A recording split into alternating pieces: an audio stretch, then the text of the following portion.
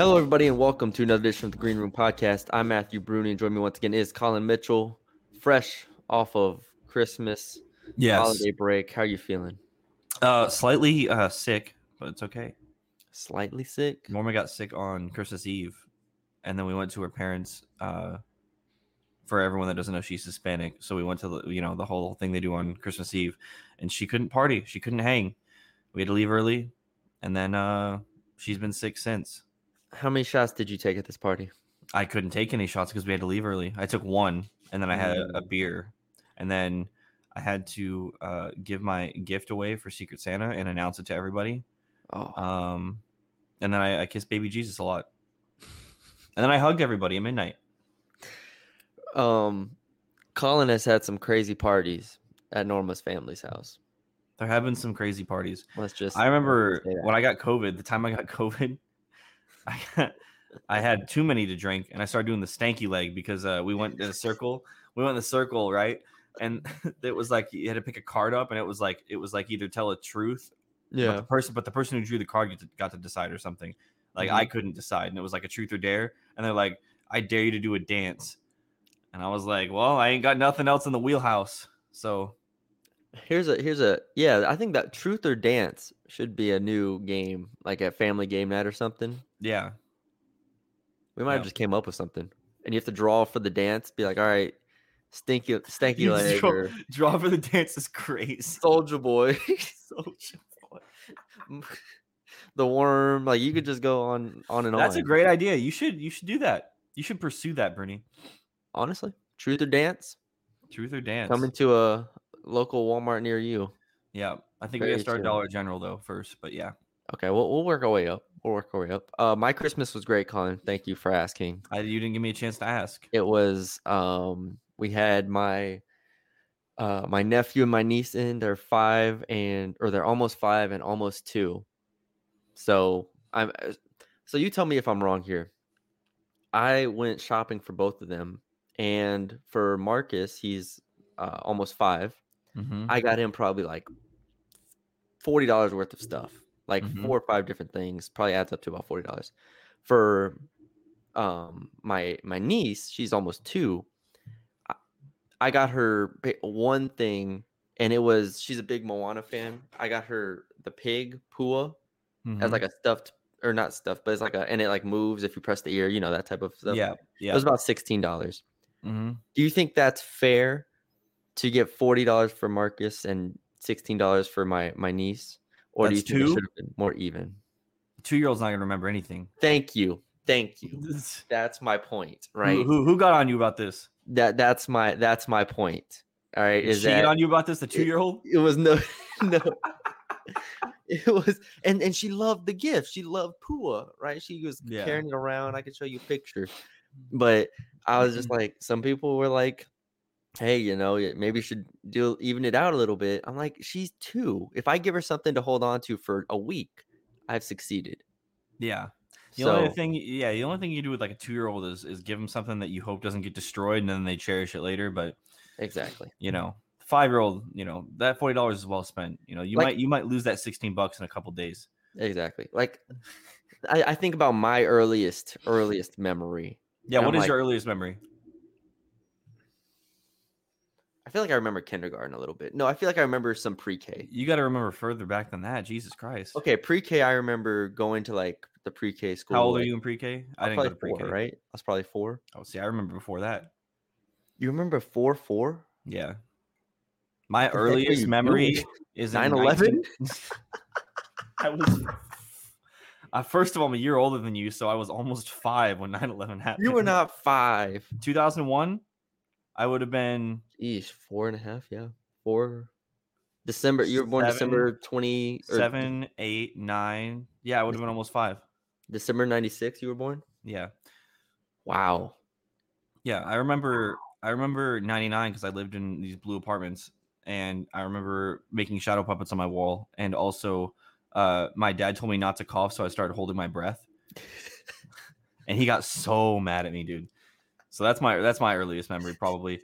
I don't remember which one happened chronologically, but the second one in those same apartments was when I wore a huge Red Wings coat, and it was it was the first 4th of July, I remember, and my dad lit fireworks, and I thought he was lighting grass on fire, and it was exploding, and I started crying. Yeah, so.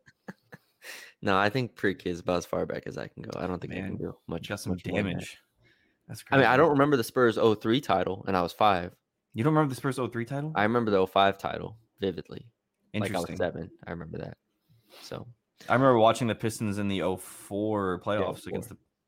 against the Pacers. We played the Pacers in the. I'm pretty sure the Pacers were always there. Okay. All right. That's story time with Rooney and Colin. Let's talk football. Did you do 9/11? It's crazy. I can't believe you said that. Do you remember 9/11? Yes. Why would you have a tangent. Why would you have a national emergency and then replay that thing over and over and over and over and over again on the TV? Isn't that crazy to you? Like imagine a nuke goes off and you're just like, wow, let's just watch that go off over and over. Yeah, I remember because my dad, we had that huge, I say huge, it was probably small box TV, and my mom just starts crying, and I look over the TV, and it's just, and then my dad's just we shouldn't be laughing at this. First of all, we're not laughing at, we're laughing at Collins. Yeah, replaying it. It's stupid to do the. It was on. I think it was called Fox and Friends. That's what it was. It was Fox News, and I remember that stupid little turning thing. But yeah, why would you have a national emergency just over and over again? It makes no sense. Yeah, but I remember that. Yeah, that I again, I've seen is like the documentaries and stuff on it, and it does seem like they did play it a lot. Like it was over and over and over again. This is basically the only thing I remember from that. Did you ever? Okay, actually, we're not going to just start talking about 9/11. Okay, let's talk football. Let's talk North Texas football. Jesus. Actually, we're not going to start talking about 9/11. So there's a lot of places we can start. All right, this is going to be a pretty busy podcast. Mm-hmm. But I do want to start at a place where I think it's the most like hot button topic right now, and it's the quarterback position. Yeah. When we finished the last podcast, I don't know how long after, it was announced Stone Earl's coming back to North Texas. He's no longer going back to Abilene Christian. He said, all right, I'm coming to North Texas. And this coincided, I think, with North Texas being obviously out of quarterbacks, but then it's seemingly the transfer portal pool kind of shrinking a little bit. It felt like, all right, we're running a little bit out of options here, and players are starting to decide, and we don't have a quarterback. So, all right, Stone, come back as an insurance policy. They get him back. Then as the week progresses, it's probably been I don't know how long since we did a podcast, but Braylon Braxton transferred from Tulsa, was between Marshall and North Texas. He selects Marshall, and then North Texas offers Diego Pavia out of New Mexico State, who had a really good year there. So with all of that happening, are you concerned? Are you optimistic? Are you faithful? Or like, where are you at in terms of emotions with the quarterback position right now? Like, how do you feel? Two things. And Eric Morse, I trust. I don't know about you. Yes. And Eric Morse, I trust. So whatever ends up happening, I expect the offense to be good. But we say that though. We say but we saw Stone Earl before, and the fact that we're not offering more quarterbacks is scary to me. Like we had it was just those two. I'm pretty sure, right? I haven't seen another one. If I there haven't is seen another one, let us know. But there's only two, and this guy has been offered by also UTS, according to his Twitter, UTSA. You said Washington State, Western Kentucky, and then if you scroll down, there's a bunch of smaller schools. Nevada, like he's gonna have offers, so he also has to make a decision. It's not like here we go, North Texas. Yeah. So that Stone Earl coming back being the craziest thing I'd ever hear in my life is starting to kind of become a reality, and I'm kind of scared of that specifically. Yeah. That's why I thought Braxton was such a big deal. I mean, you get to a final two with you and Marshall, and a guy who's from the DFW area. I watched him play high school football at Frisco Independence, and he goes to Marshall. That is a little concerning. I don't know the details of what went into that, but on paper, in theory, you have North Texas coming off a year where Chandler Rogers had an awesome year. As an offense, they were like a top 20 offense. Marshall, meanwhile, struggled. You have a defensive head coach there in Charles Huff. You are obviously farther from home than you were at Tulsa or would be at North Texas. So a lot of things in North Texas favor there, and they lose that battle. Yeah. And I think that is alarming to me because while, like you said, we trust in Eric Morris, and I have full faith in, like, the way I've described it is he is someone who I trust as a playmaker way more than, or as a play caller way more than I did Seth Littrell. I think he is able to get the most out of the quarterbacks in a way that Littrell was not able to. But at the same time, Stone Earl, like, how low are we going here as far as like like at a certain point there's a cutoff, right? There's only so much you can do with X amount of talent Here's the here. thing. Here's the thing to mention too, and I'm not sure you can speak more to this than me. Let me find the thing here. Yeah. So the transfer portal on 3 has Diego Pavia rated as a, I guess he's unrated, but he was 80. I see him as an 156. 88. Okay, you see him as an 88. Whenever he entered, it was no stars then. Okay. Okay, So yeah. never mind. That gets to my point. I was gonna ask, someone was an 84, or was, I guess. Okay, So so Stone Earl's an 84, Pavia's an 88. 88 I'm now. scrolling down a bit, and I still think there are quality quarterback options in the portal. Now, where they go to North Texas, I don't know. Casey Thompson is an 87, transfer out of FAU, was formerly of the Texas to Nebraska, wherever. Chandler Morris from TCU, he's a Highland Park kid. He's also an 87. Then you have some, kind of backups, I guess, in there from bigger schools. It's like ultimately there are still options. I've mentioned Jerry Bohannon before. Robbie Ashford from Auburn is an 86. I think he's actually really interesting. He's rated 1 above Braylon Braxton. I think they're very similar type of players. So again, there are options here. For the man, here's another thing that doesn't make sense here is Braylon Braxton committed to Marshall, and they had already gotten a transfer quarterback commit in Mitch Griffiths from Wake Forest, who started some games there. This doesn't make sense, and yeah, it is interesting. it is a bad loss. Like, to lose Braxton, if they were legitimately pushing for him, which it seems like they were, is a pretty bad loss. Like, there's no real way to sugarcoat it. So now you're in Pavia, and like you said, Pavia is much farther from a slam dunk than Braxton was. So now, how far down the list will they go before it's just like, all right, we have Stone Row? Yeah, and I don't think you can give up. And not only that, I don't know. Like you mentioned, bigger schools backups being in the transfer portal. We've seen that time and time again fail in the past with other schools and at North Texas. Jace Ruder. Jace Ruder, Alec Morris. We thought he was going to be really, really, really good, and he just was kind of okay. And then Mason took him. Like, you go through the list over the last eight years, and it's like, who's gonna pan out here? If it is Stone Earl, does your faith go down? It's gonna have to be the work Morris is gonna have to do is gonna be incredible. He's gonna have to call like a perfect game. Or do you just run out Cash McCollum? We could get to that point. Like, obviously I don't watch high school football. I have no idea how good or bad he is or how he plays, but North Texas fans love him, first of all. But it's obviously, we've seen a lot of freshman quarterback. And again, this was under a different regime, but the biggest thing with Littrell was that they were unable to develop quarterbacks, right? Yeah. They were unable to get the most out of a Will Keeney and guys like that. So maybe you roll him out there. But the problem is also Tate Rodemaker's in the portal, guy from Florida State. Like, I'm just going down the list here, and there are still quarterbacks left. I don't think they're going to stop swinging. I don't think they should stop swinging, because even after the portal window closes, that's only as far as entries go. They can still sign players after that point. And I think you need to have a quarterback going into spring ball. Like, that's bottom line. You have to have a quarterback, or at least a quarterback competition going into spring ball. Right now, they have Stone Earl and JD Head. And JD Head's coming off an injury. So it's like, I'm pretty sure Cash McCollum also early enrolled. Cash McCollum, sorry. Did he early enrolled? That's usually how it goes for freshman quarterbacks. I'm pretty sure he early enrolled. So, yeah, you have that quarterback room. I would like somebody. I'm just scrolling down the list here, and I see players that I would take on this team. Drew Pine from Arizona State I've seen play.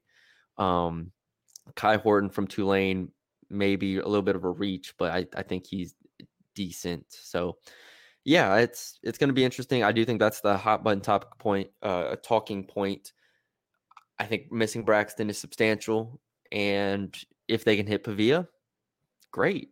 But that's looking like what, maybe like a 25% chance of happening or something like that, or I mean, who know? I mean, 30%. who knows? I thought we had Braxton, so I mean, I don't know. Yeah. All right, let's talk about some other transfer portal additions here. Running back Trey Bradford from LSU, wide receiver DT Sheffield, and cornerback David Spruilis. Sproles. Something David like that. I was hoping Sproles. you had it. I thought it was gonna be Sproles. like I'm gonna say Sproles. I it think that's sounds. it. I feel like it's got to be Sproles, right? All right, David Sproles. Sproles is the highest rated as far as on threes transfer portal rankings at 87. Bradford 86. Sheffield 84. Bradford. So obviously LSU. I've seen Bradford a lot of the last 3 years. He was someone who was like on the program and then went to Oklahoma for a year and then was back on the program, almost like a walk on, but then he was like awarded a scholarship. I don't know how to describe it. Regardless, Bradford is someone I think is a really good get for them. I think this is this fills the shoes of like an Oscar Attaway pretty quickly to Yeah. me. I'm not saying he's going to go out and rush for 1,000 yards. I don't know. Obviously they have enough talent already. They're not deficient at the running back position per se. They just have to replace Aday and Ragsdale and Johnson. So I like Trey Bradford. I think he's a really solid back. He's an experienced back. I think this will be year 6 for him. So you get 1 year of him. You get Patrick Cobbs to work with him. Year I 6. really don't have It's, concerns on that front. it says that you graduated in 2020, unless that is from the second time he came back. He he left and then came back and then left, and I honestly can't recite his whole. But what class was he? I think it was class 2019 or 2020. 2020, so it wouldn't be year 4. Yeah, he's had a trip. That's He's had a crazy. trip. Let me just say. But anyways, yeah, I like him out of Lancaster, former 4-star guy. Obviously, the receiver and corner we don't know a ton about, but those are positions of need, right? Those are spots where we're like, all right, well, I like Rich Tejada and Lorenzo Thompson and some of the freshmen in the back end, but I still think getting a veteran corner / DB, you always take that at this point. And No, North that Texas to add isn't depth. really, North Texas is not in a position to turn anybody away. Yeah, exactly. You cast a wide net and you don't really filter through that. I think you got to cast a wide net and just take as much as you can get there. So Sproles, 87 rated. So on 3 likes him. I like him then. And you kind of work backwards from there. DT Sheffield coming over from Washington State. You wonder if that's a connection from Eric Morris, his 1 year there. So that's, Morris at least knows. That's one of the big things with the portal that when you talk to coaches, it's like the backups are hard to gauge because you haven't seen them and Right. you are obviously taking a risk, maybe even more so than high school players. But if the coach has a connection, like Morris probably did with Sheffield, then you're able to have those practices and I'll have all those reps where you've seen them. So Yeah. I like that addition. Sproles is out of Northern Arizona. And those are the only 3 recent additions. We've covered the other 7 to this point. Yes. Well, I'm sorry.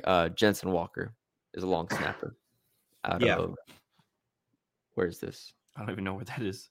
Southeastern Missouri, SEMO. Nice. So yeah, you feel good about those portal additions here?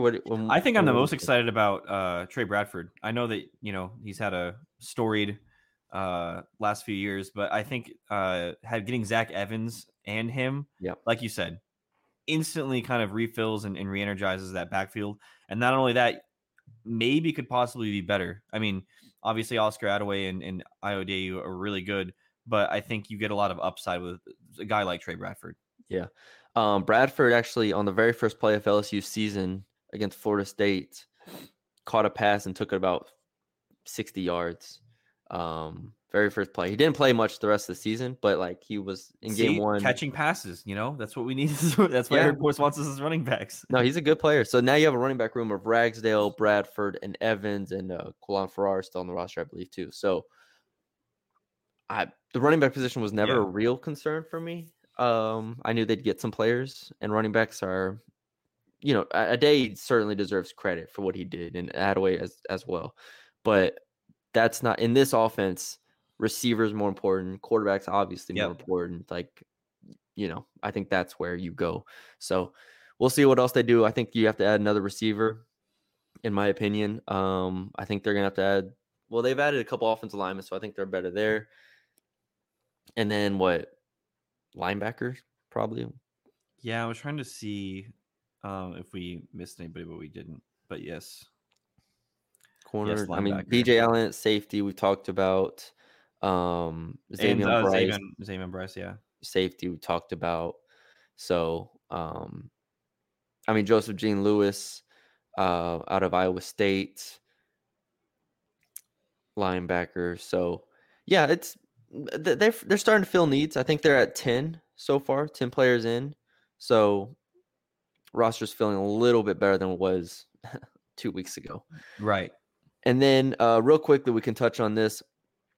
North Texas 2024 signing class.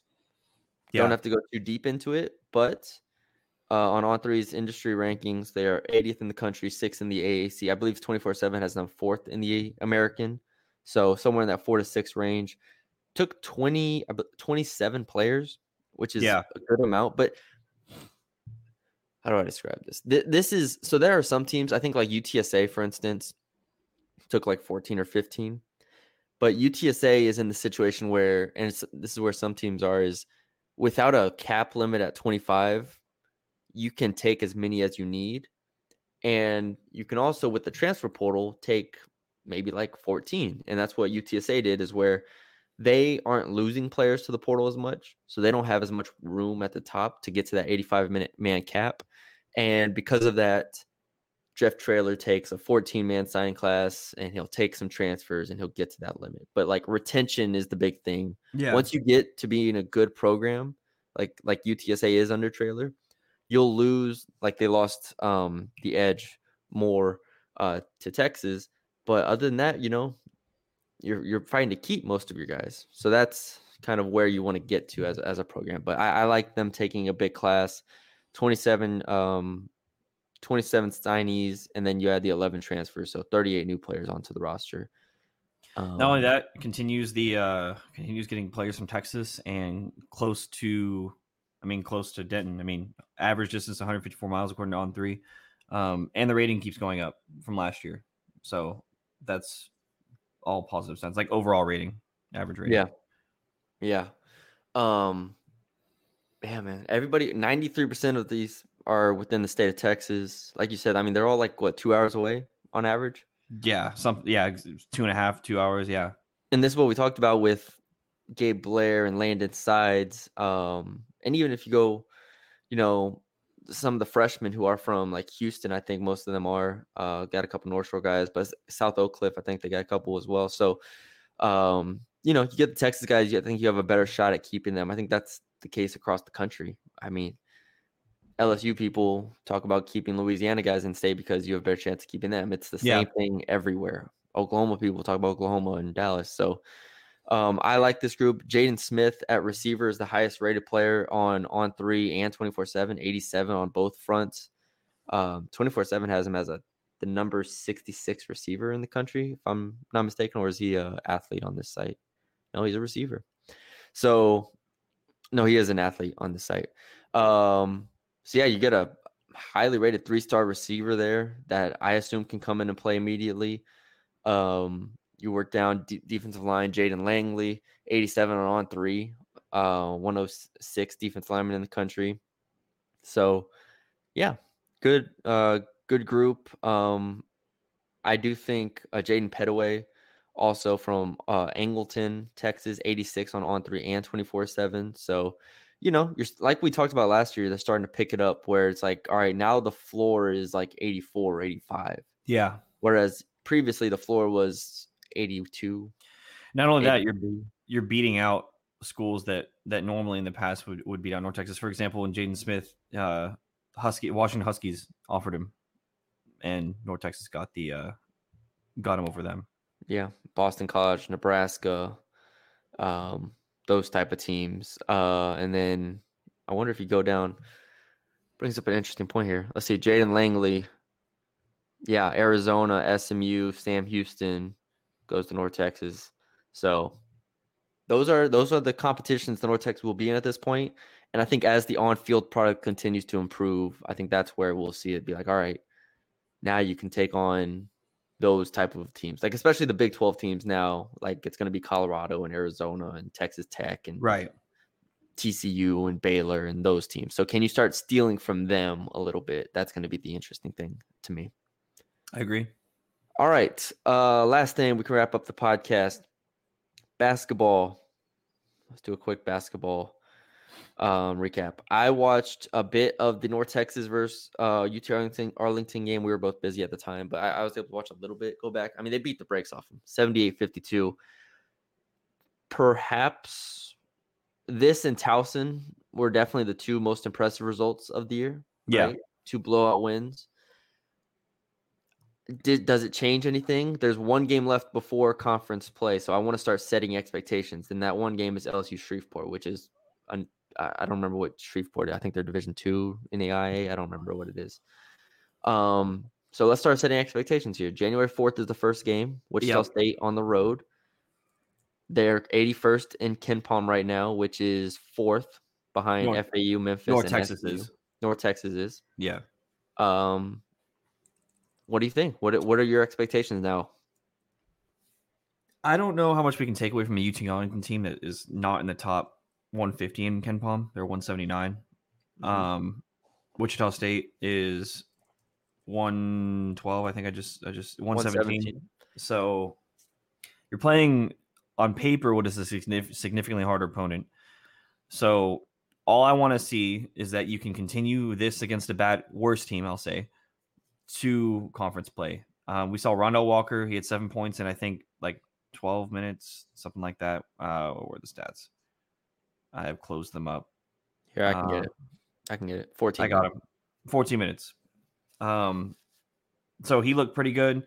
But we've also seen this team do good against, like I said, worse teams. So I want to see them do it against Wichita State, and I don't know what expectation I can put on. I mean, in an ideal world, I'd like to say that they're not going to have these terrible shooting droughts in conference play. So with that being said, I mean, I'd expect them to win that game.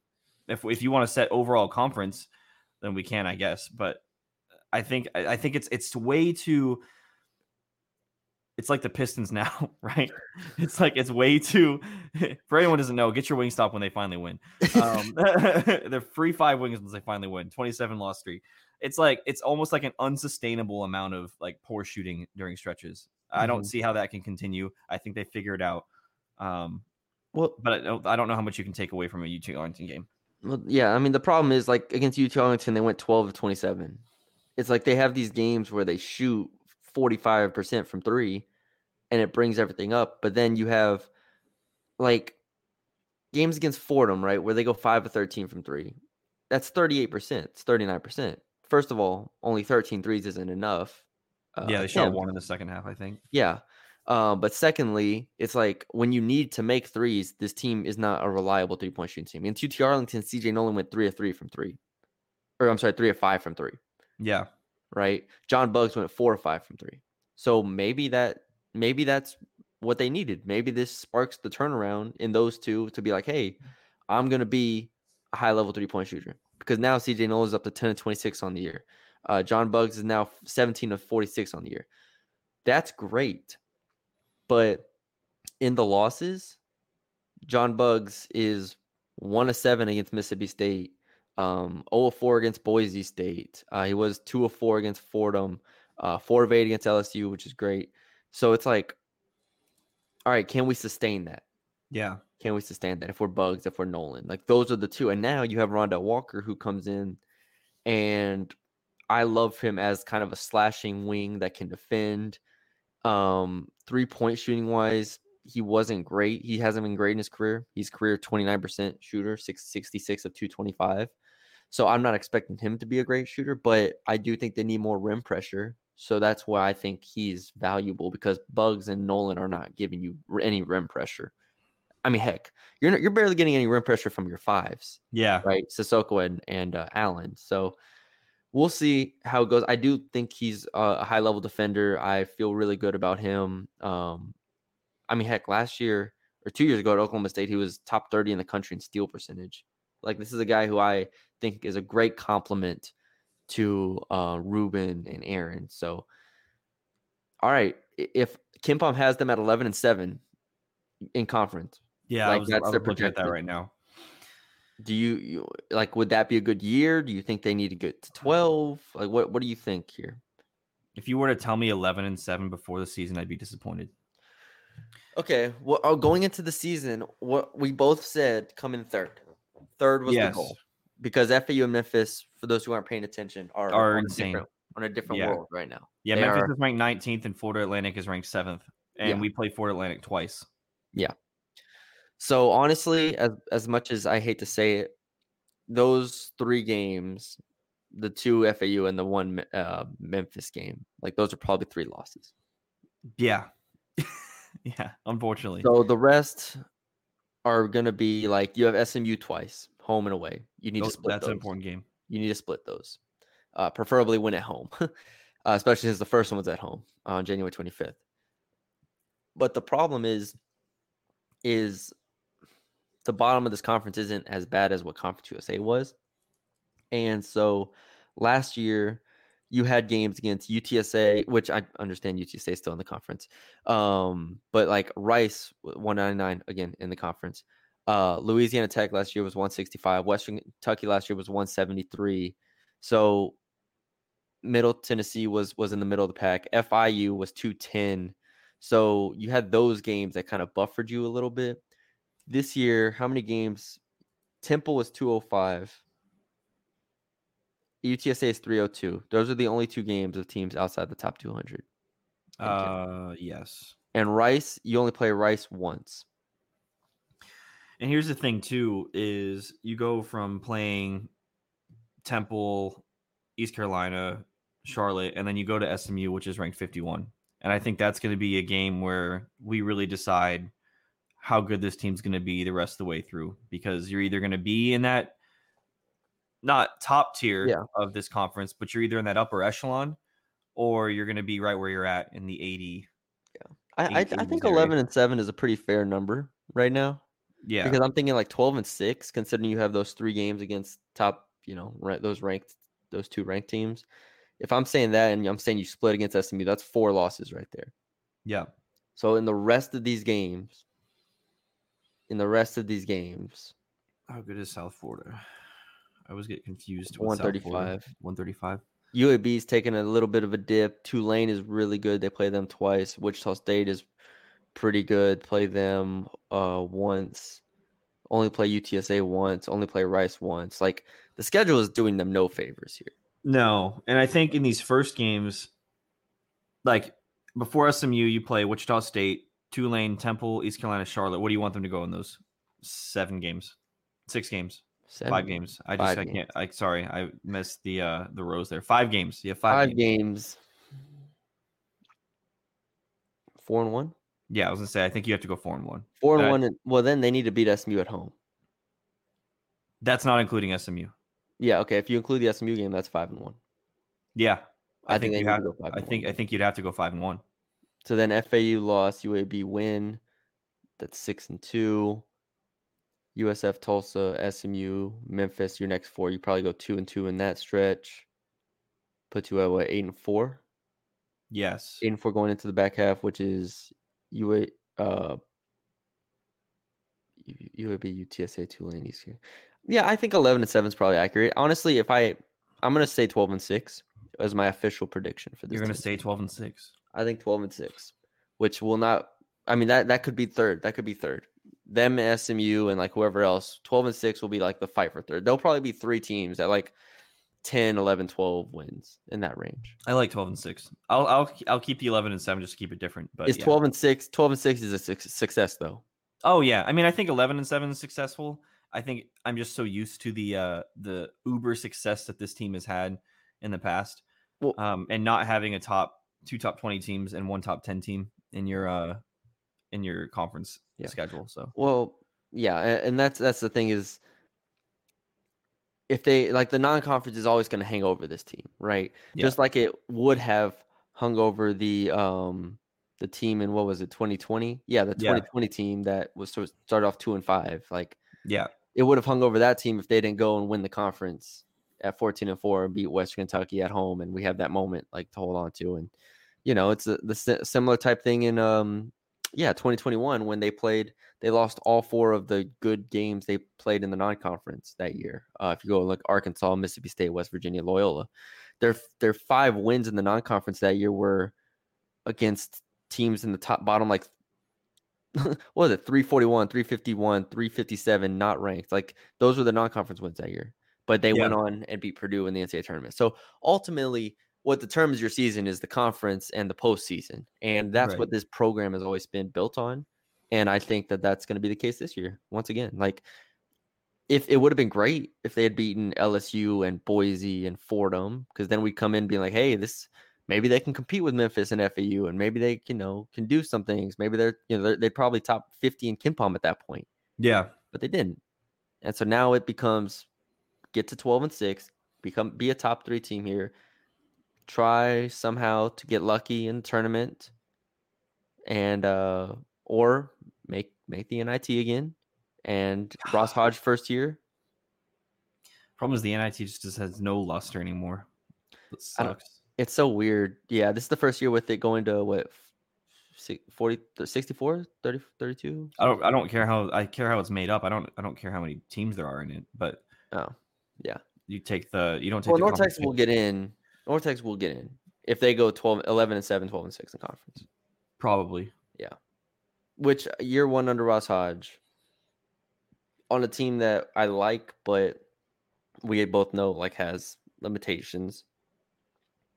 I'm not too mad at it if that is the end goal. But yeah, we'll see. We'll see how it goes. Like I said, LSU Shreveport on December 30th, and then Wichita State on January 4th to start off conference play, and that's when it gets real. All right, that's it. That's all we got. There's a holiday podcast for y'all. Hope you all had a great Christmas break, holiday break. We're all back to work at this point, so it's real life. No more real life. Not in school. So I know. I miss it.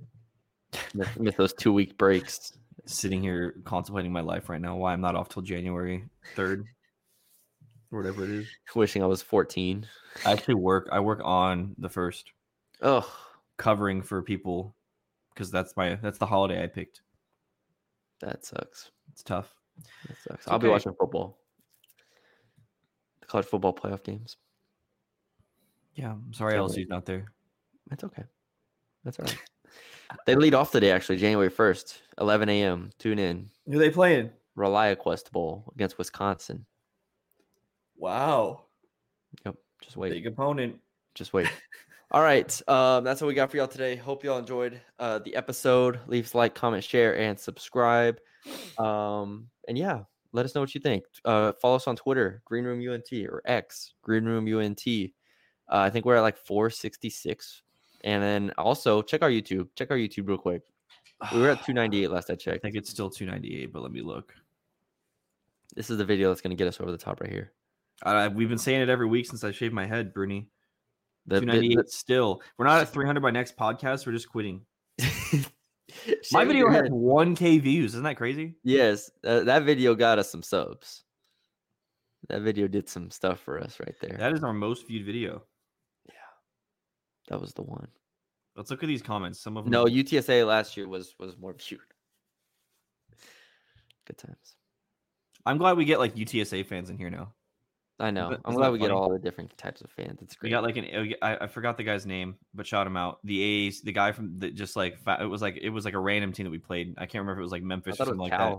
It was Cal? That's what it was. It was Cal, and he's just like, man, I love listening to this podcast. It's great. That's great. All right. Yeah. Thank y'all for joining us, and we will talk to y'all later.